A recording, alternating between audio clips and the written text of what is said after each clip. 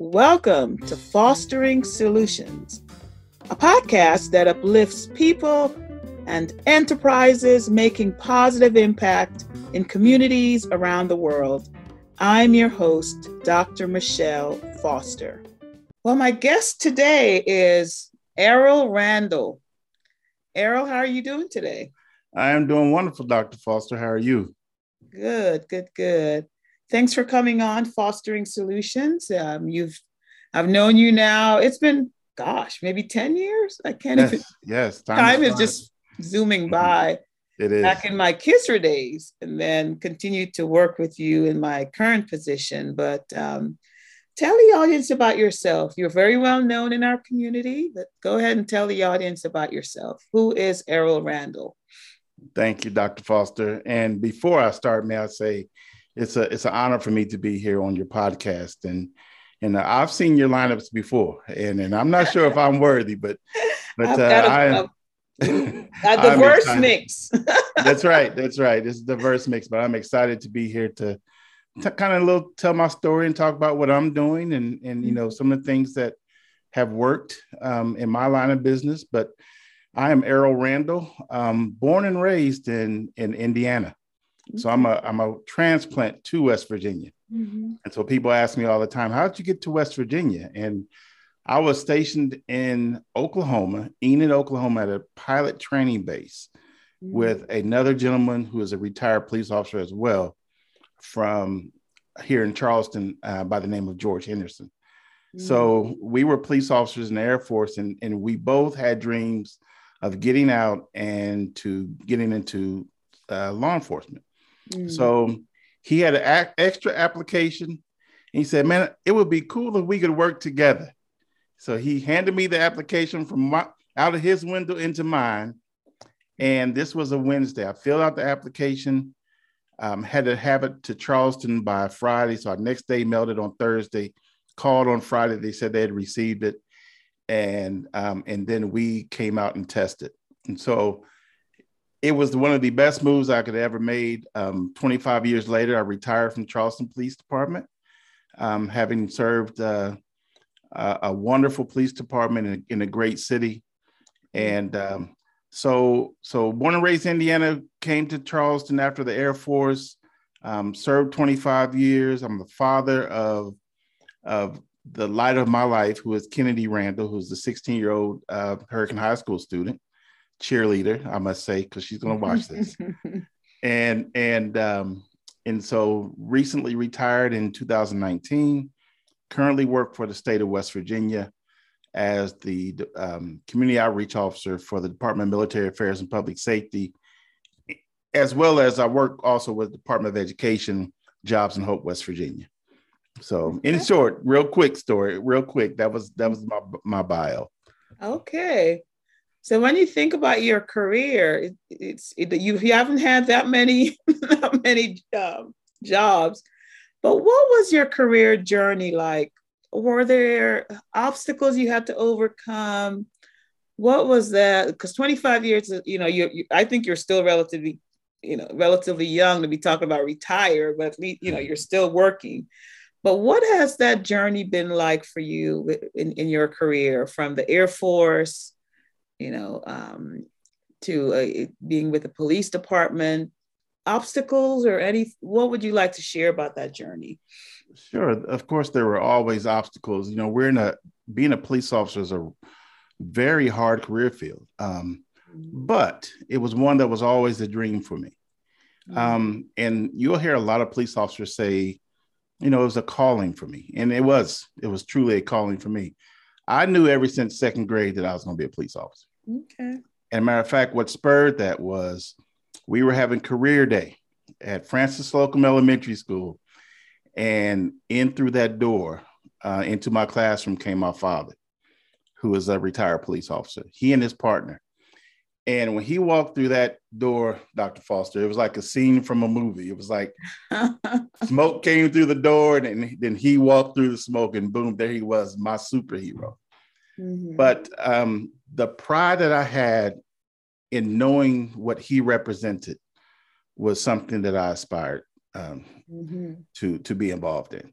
And so I carried myself accordingly because, service was something that was taught early to me in my life, how honorable it is to serve.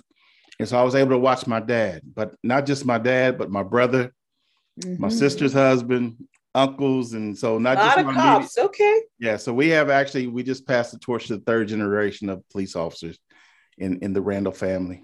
And then also, the Air Force. The Air Force was also, that was something that was part of our family legacy. But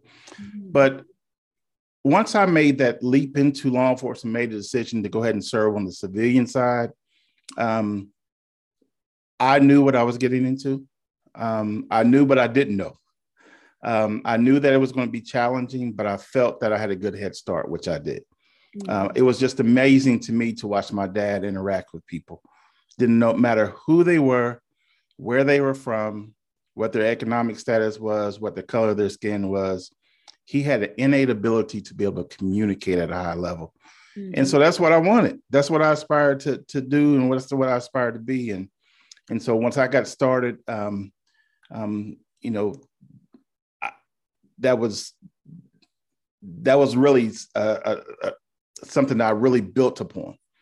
So as I went through my career, I served the first 2 years of my career in the patrol division, where those first 2 years are very important for you to learn as much as possible, learn the ins and outs, learn the rules, learn the laws, and how to, interact with folks. But I had some great training officers, but there were challenges. There's not a lot of diversity here in West Virginia. And being a one of very few Black police officers, there was a pressure that I think that was a little different. He had pressure from the inside, or pressure from you both, as a male, Black man, or pressure from the outside. All the above. All of the above. Okay. All the above. As one of very few Black officers, you always felt as though you were under a microscope. And that's the way I carried myself accordingly, because I always want to make sure I carried myself in a manner that didn't affect the next Black officer coming after me from having a chance at different opportunities within. And so I always was very conscious of that. Not to say that it was a challenge, but it was something I was very conscious about. And then there were times that, there were, this is a very minute, small number that I did receive flack from some folks in the Black community because of my role. And, but, that I knew that was going to be part of it because I watched my dad. I had that example ahead of me. So I knew how to navigate that within. And so that didn't become an issue at either. So there were challenges, but the rewards truly outweigh what the challenges were. That feeling that you get from truly helping someone navigate a difficult situation is something you can't put money on. Right. So, you mentioned your family history.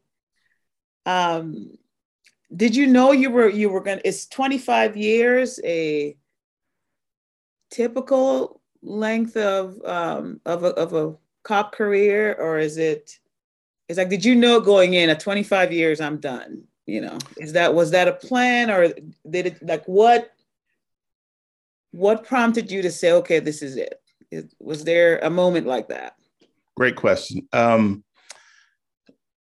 will say on the front end, I started off at age of 24. And I think that was pretty young. Yeah. Yeah. I think that was a great age to start. And actually it's to me, it's still wild in my mind that someone can become a police officer at the age of 18. Wow. I still think it's too young. You don't have enough life experience and to be able to navigate different, situations that you're going to encounter. So once I started at that age and had the military behind me again, I was a little more mature at that age. And so I think that would help me early on to be able to navigate. But as I went through my career, I think what really kept me excited about my job were the opportunities within. So again, I talked about having served 2 years in patrol division. My next assignment, I was in the street crimes unit. So as a young man, I was able to work the undercover role, and so it was just a different world. Working in uniform and working in plain clothes, you see just totally different world. Wow. Yes. So that kept me motivated, but I also began to learn and really, wanted to dig deeper as far as why people did what they did, or why they made the decisions they made, what outside influences were there that made those that influenced them in making certain decisions, and how could I serve better? How could I reach people and be effective? So many of these questions started to churn in my head, and those are the challenges we had, because as society moved at a very, very fast pace. Okay. So I guess towards the latter part of your career, you did a lot of training of police officers. So can you think of a session that was most memorable and really stood out for you among all the ones that you did? It's like, is there a particular series or a particular session, a particular class that you did that really stood out? And, why did it stand out, and how impactful do you think it was? Yes. To backtrack just a bit, once I completed my tour with the street crimes unit, I went to the FBI gang task force, and then I was assigned to the chief's office by retired Chief Brent Webster. So we had a long 10 years together in which I worked directly for him. And my role was that of the strategic planning officer, where I was to develop initiatives and strategies to help, promote police community relations. So in that, we were introduced to a class called emotional intelligence. And man, oh man, that really sparked my interest. I mean, that once I saw and started to do a little homework about as far as what emotional intelligence was, and it's something that is more well known in the corporate America, because it helps businesses with their bottom dollar. They make more money if they have high emotional intelligence, and it's all about being able to have good communications and relationships with others. So as I dug into that, and I realized that there's an appraisal that is out there that we could take to help us understand where we are in terms of our own self-awareness, our self-management, social awareness, and relationship management. I was like, wow, that is what we need for law enforcement right now. So began to do a lot of research, and we talked about kicking that off with Charleston PD. Then I retired. But I then was hired by the state, and one of the things I introduced to the state was this notion of emotional intelligence. So it came up again. I was able to, with the help of Reverend Ron English, introduce this to the Charleston Police Department. And this was started in December of 2020. And we began, when I say we. So that's in the middle of, that's in the middle of COVID? Yes, or actually, yes, it was. Okay. Yes. And so, George Floyd happened. Everyone was in their emotions, including myself. And that was just the what I needed to really get me over the hump, to really push me to get this course of study out there. So we approached Charleston PD, and we taught a class. When I say we, it's Eddie Whitehead and myself. We taught a class called 21st Century Policing, Identifying Unconscious Biases, and Unlocking Emotional Intelligence. And it's a course that we developed ourselves, based off of the last 25 years I've had with the Charleston Police Department, what I've learned on emotional intelligence, and just how the Charleston Police Department operates. I know that because I was there. Right. And so to go back to answer your question, that what there was probably the most meaningful class that I've introduced as far as training, because we're already seeing dividends, positive dividends.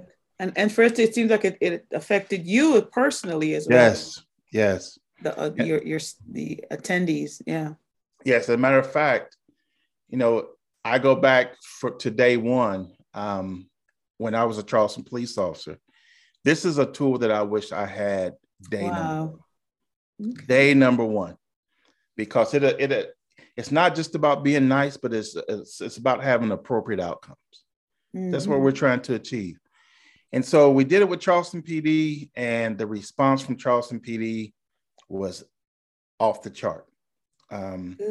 These officers have really received it. And matter of fact, they really truly understood the divisiveness that unconscious biases can cause, what they are, how they operate in the subconscious level. And when you look at our police cruisers and it says to protect and serve, it doesn't say we're going to protect and serve only those people who look like us or have the same economic status of us. It's everybody. Mm-hmm. And so unfortunately, these biases can prevent the level of effectiveness in which we serve. Wow. So we introduced that, but we also give them a tool to help them to overcome, which is mastering their emotional intelligence.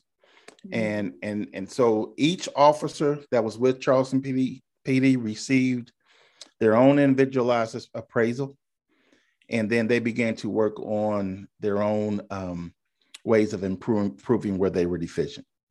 Okay. And this is all about their own self-awareness.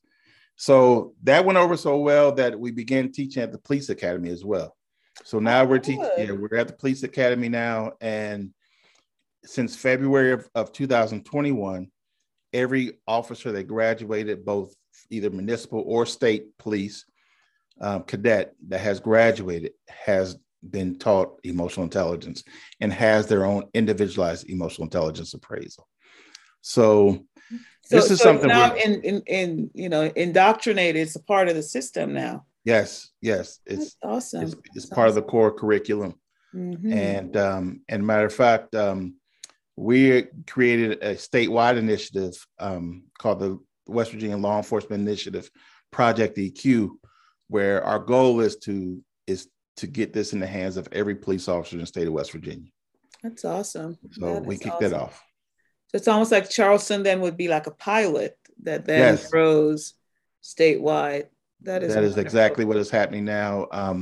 We're looking at statistics, how emotional intelligence is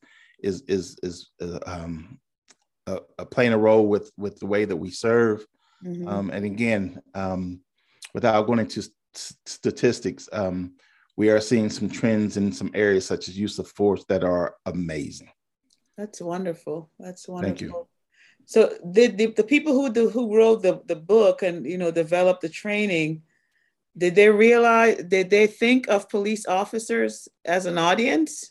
Like have you been in touch with them to let them know, hey, our police department is actually using this? I wonder if they realize that. So here's the rest of the story. Okay. Because we are in contact with the developers of the book that we use, and they have thought about it. They've tried, but it hasn't happened yet until now. And so the state of West Virginia is leading the charge in law enforcement. That's great to hear. Emotional intelligence training. So we're working directly with the company. They have put major resources into it. Matter of fact, they hired a gentleman by the name of Dr. Greg Campbell, who is now their vice president of law enforcement and government. Oh, look at that. Okay. Yes. And matter of fact, when he was doing his doctorate dissertation, it was on emotional intelligence in law enforcement. Okay. That's awesome. So we are hitting the ground running. We're really very, very proud of our efforts here in West Virginia. Again, this is something we're proud of because of we're leading the charge. And Absolutely. It's good that we're leading. I like we're when we leading. lead. Yes. Yeah. So we're excited and we're continuing to add different pieces to the puzzle. And so things are coming together on a big scale. It's wonderful to hear.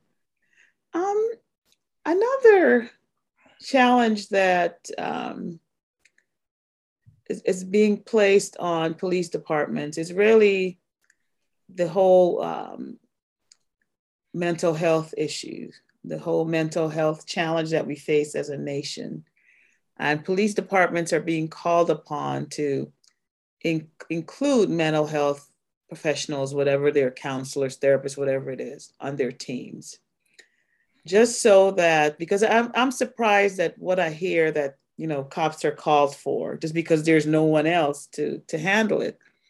So how do you see these mental health professionals being incorporated into day-to-day operations of a police department? It makes sense to me.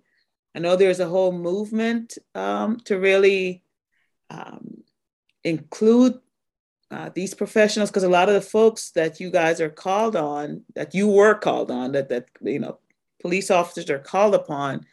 Lots of those situations are for people who have mental health issues.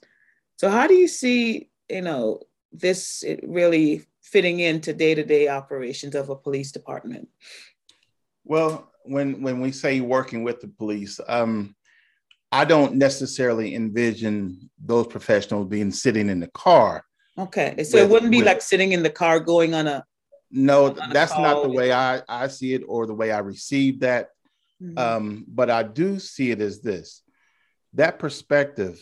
I call that social intelligence. That perspective right there is a different piece of the puzzle that we need to be effective, because who's going to be called in a situation where there may be a person that has a mental health issue?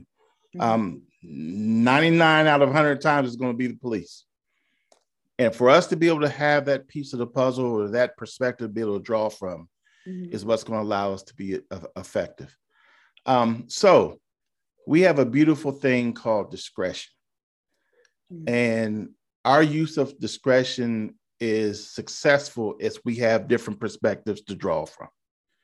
So with that being said, I just think it's very important that police officers put a lot of time and effort into strategic planning for training.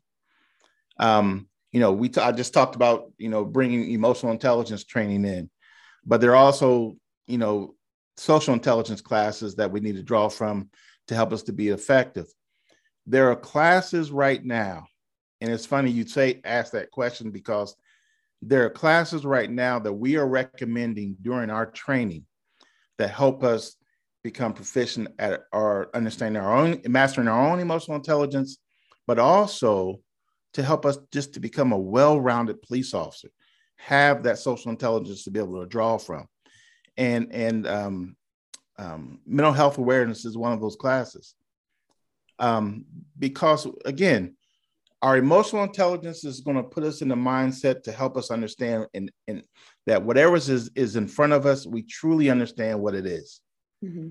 Having that social intelligence piece is going to allow us to draw and bring another piece of the puzzle to draw from to really help diagnose that as well. And then again, hopefully have appropriate outcomes. So, and if I may, I want to say this. Also in our class, there's an equation that we use. And because what we're trying to achieve in law enforcement now with that strategic planning for training is cultural competence. So emotional intelligence plus social intelligence for us helps to define our own cultural competence. So there are classes that I think are basic classes that are needed, that are mandatory, and that should be needed. And so we're looking at, providing this blueprint to law enforcement, but classes such as, again, emotional intelligence, kinesics, that's the study of body language. So it's very important as we communicate with folks that we understand what their body language is reading.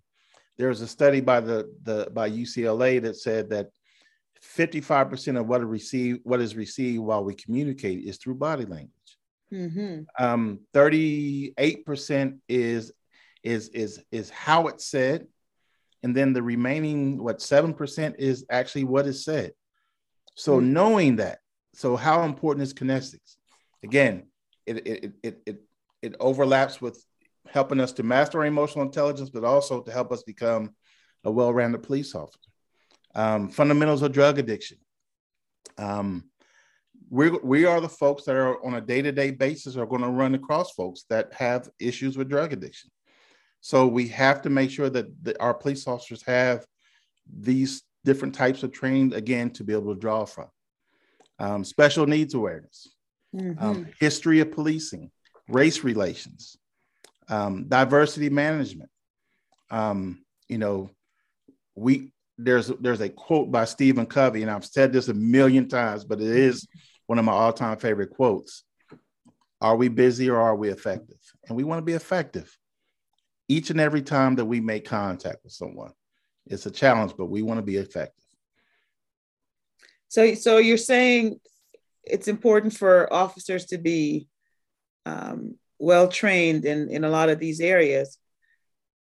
And would there also be room to have whether it's a counselor, someone with a mental health related degree at working with the police officers? Because I'm sure whatever the trainings that you mentioned would be good, but having that professional who has spent 4-6 years studying that particular subject matter, to me, that would be more, someone who would be able to more expertly handle certain situations. Do you agree? Or well, but I'll add something to that. Not just be well versed in that area, but also understand the culture of police and the culture of police departments. So very important, because it's a different animal. Okay, so you're saying, hey, you would have the mental health person, but they also have to be trained and understand the culture of policing, right? How we operate as a culture.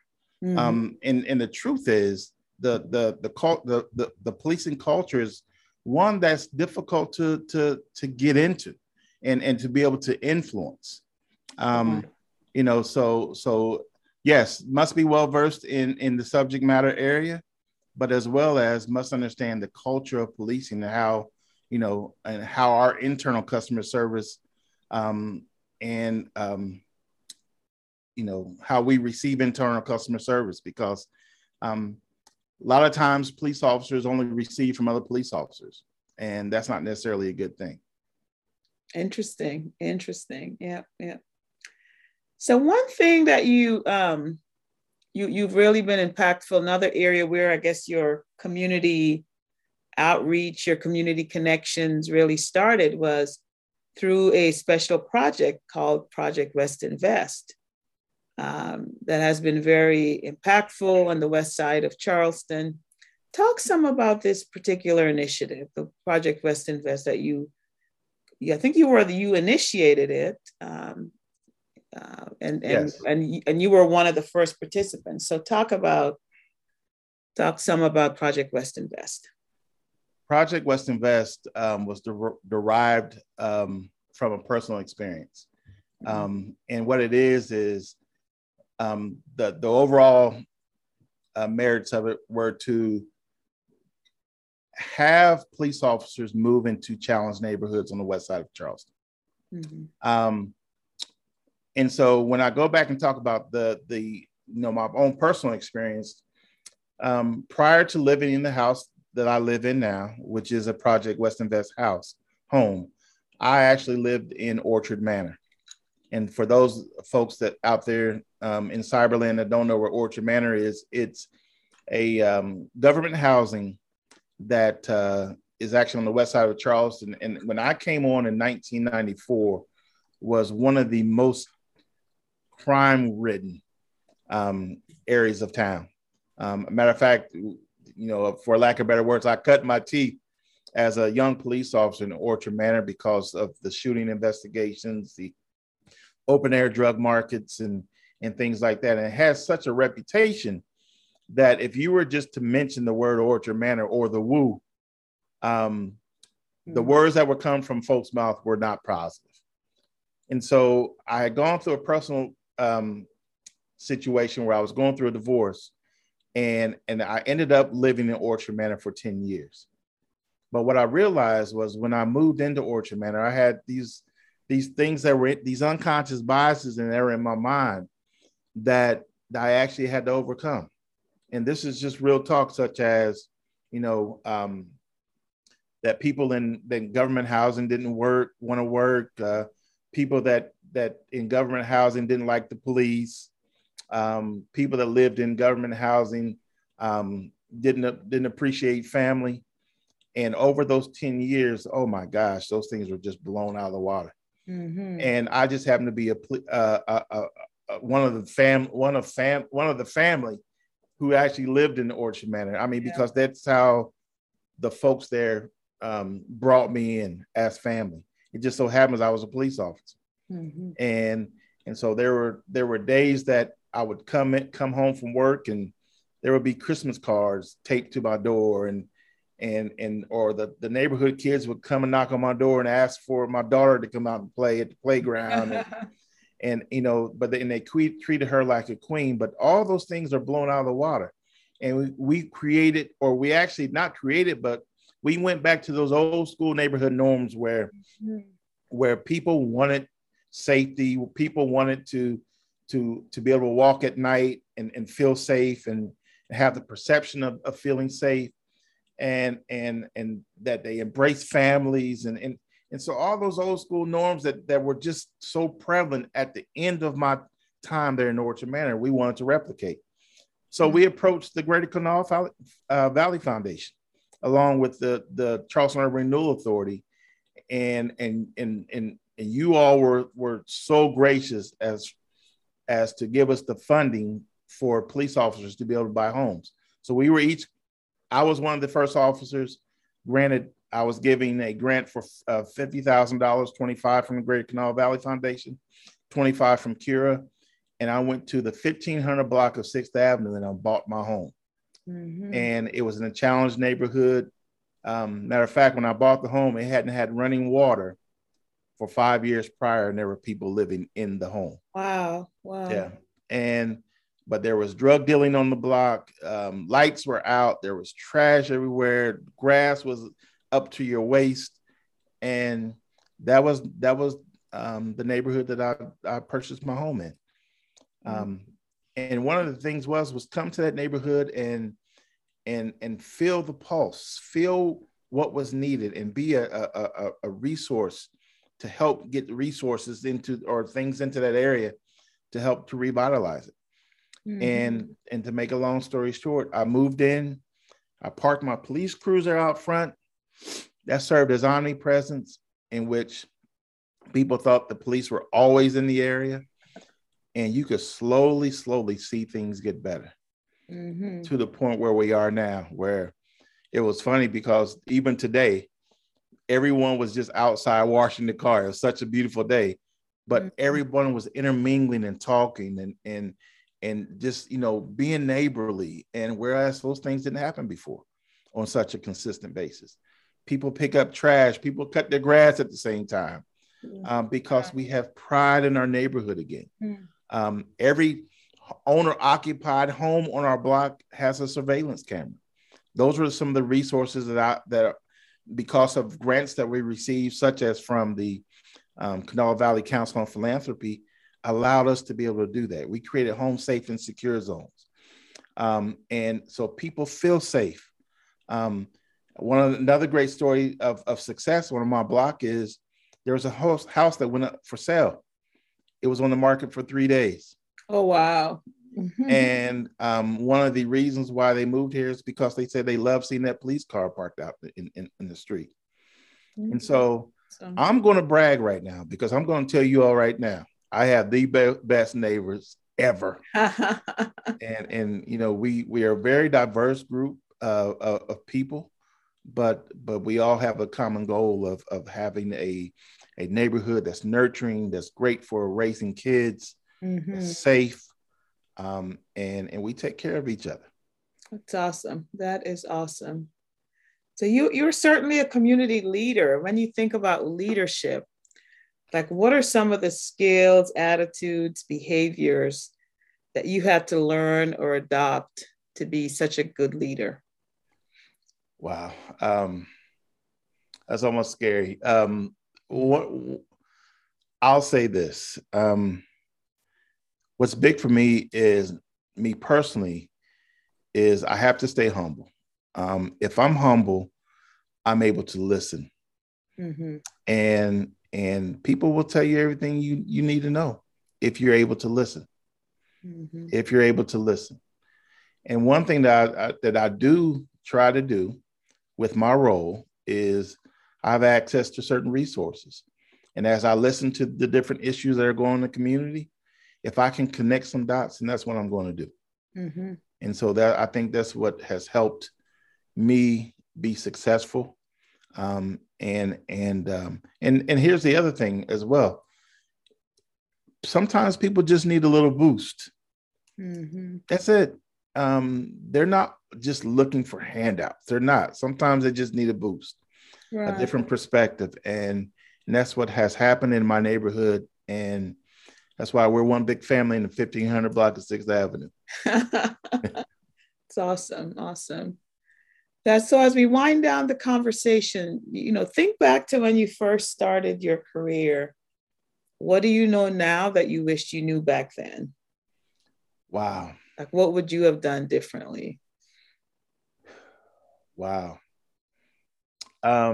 It's I wish I could say I had the emotional intelligence back then, but you're young Right, and right.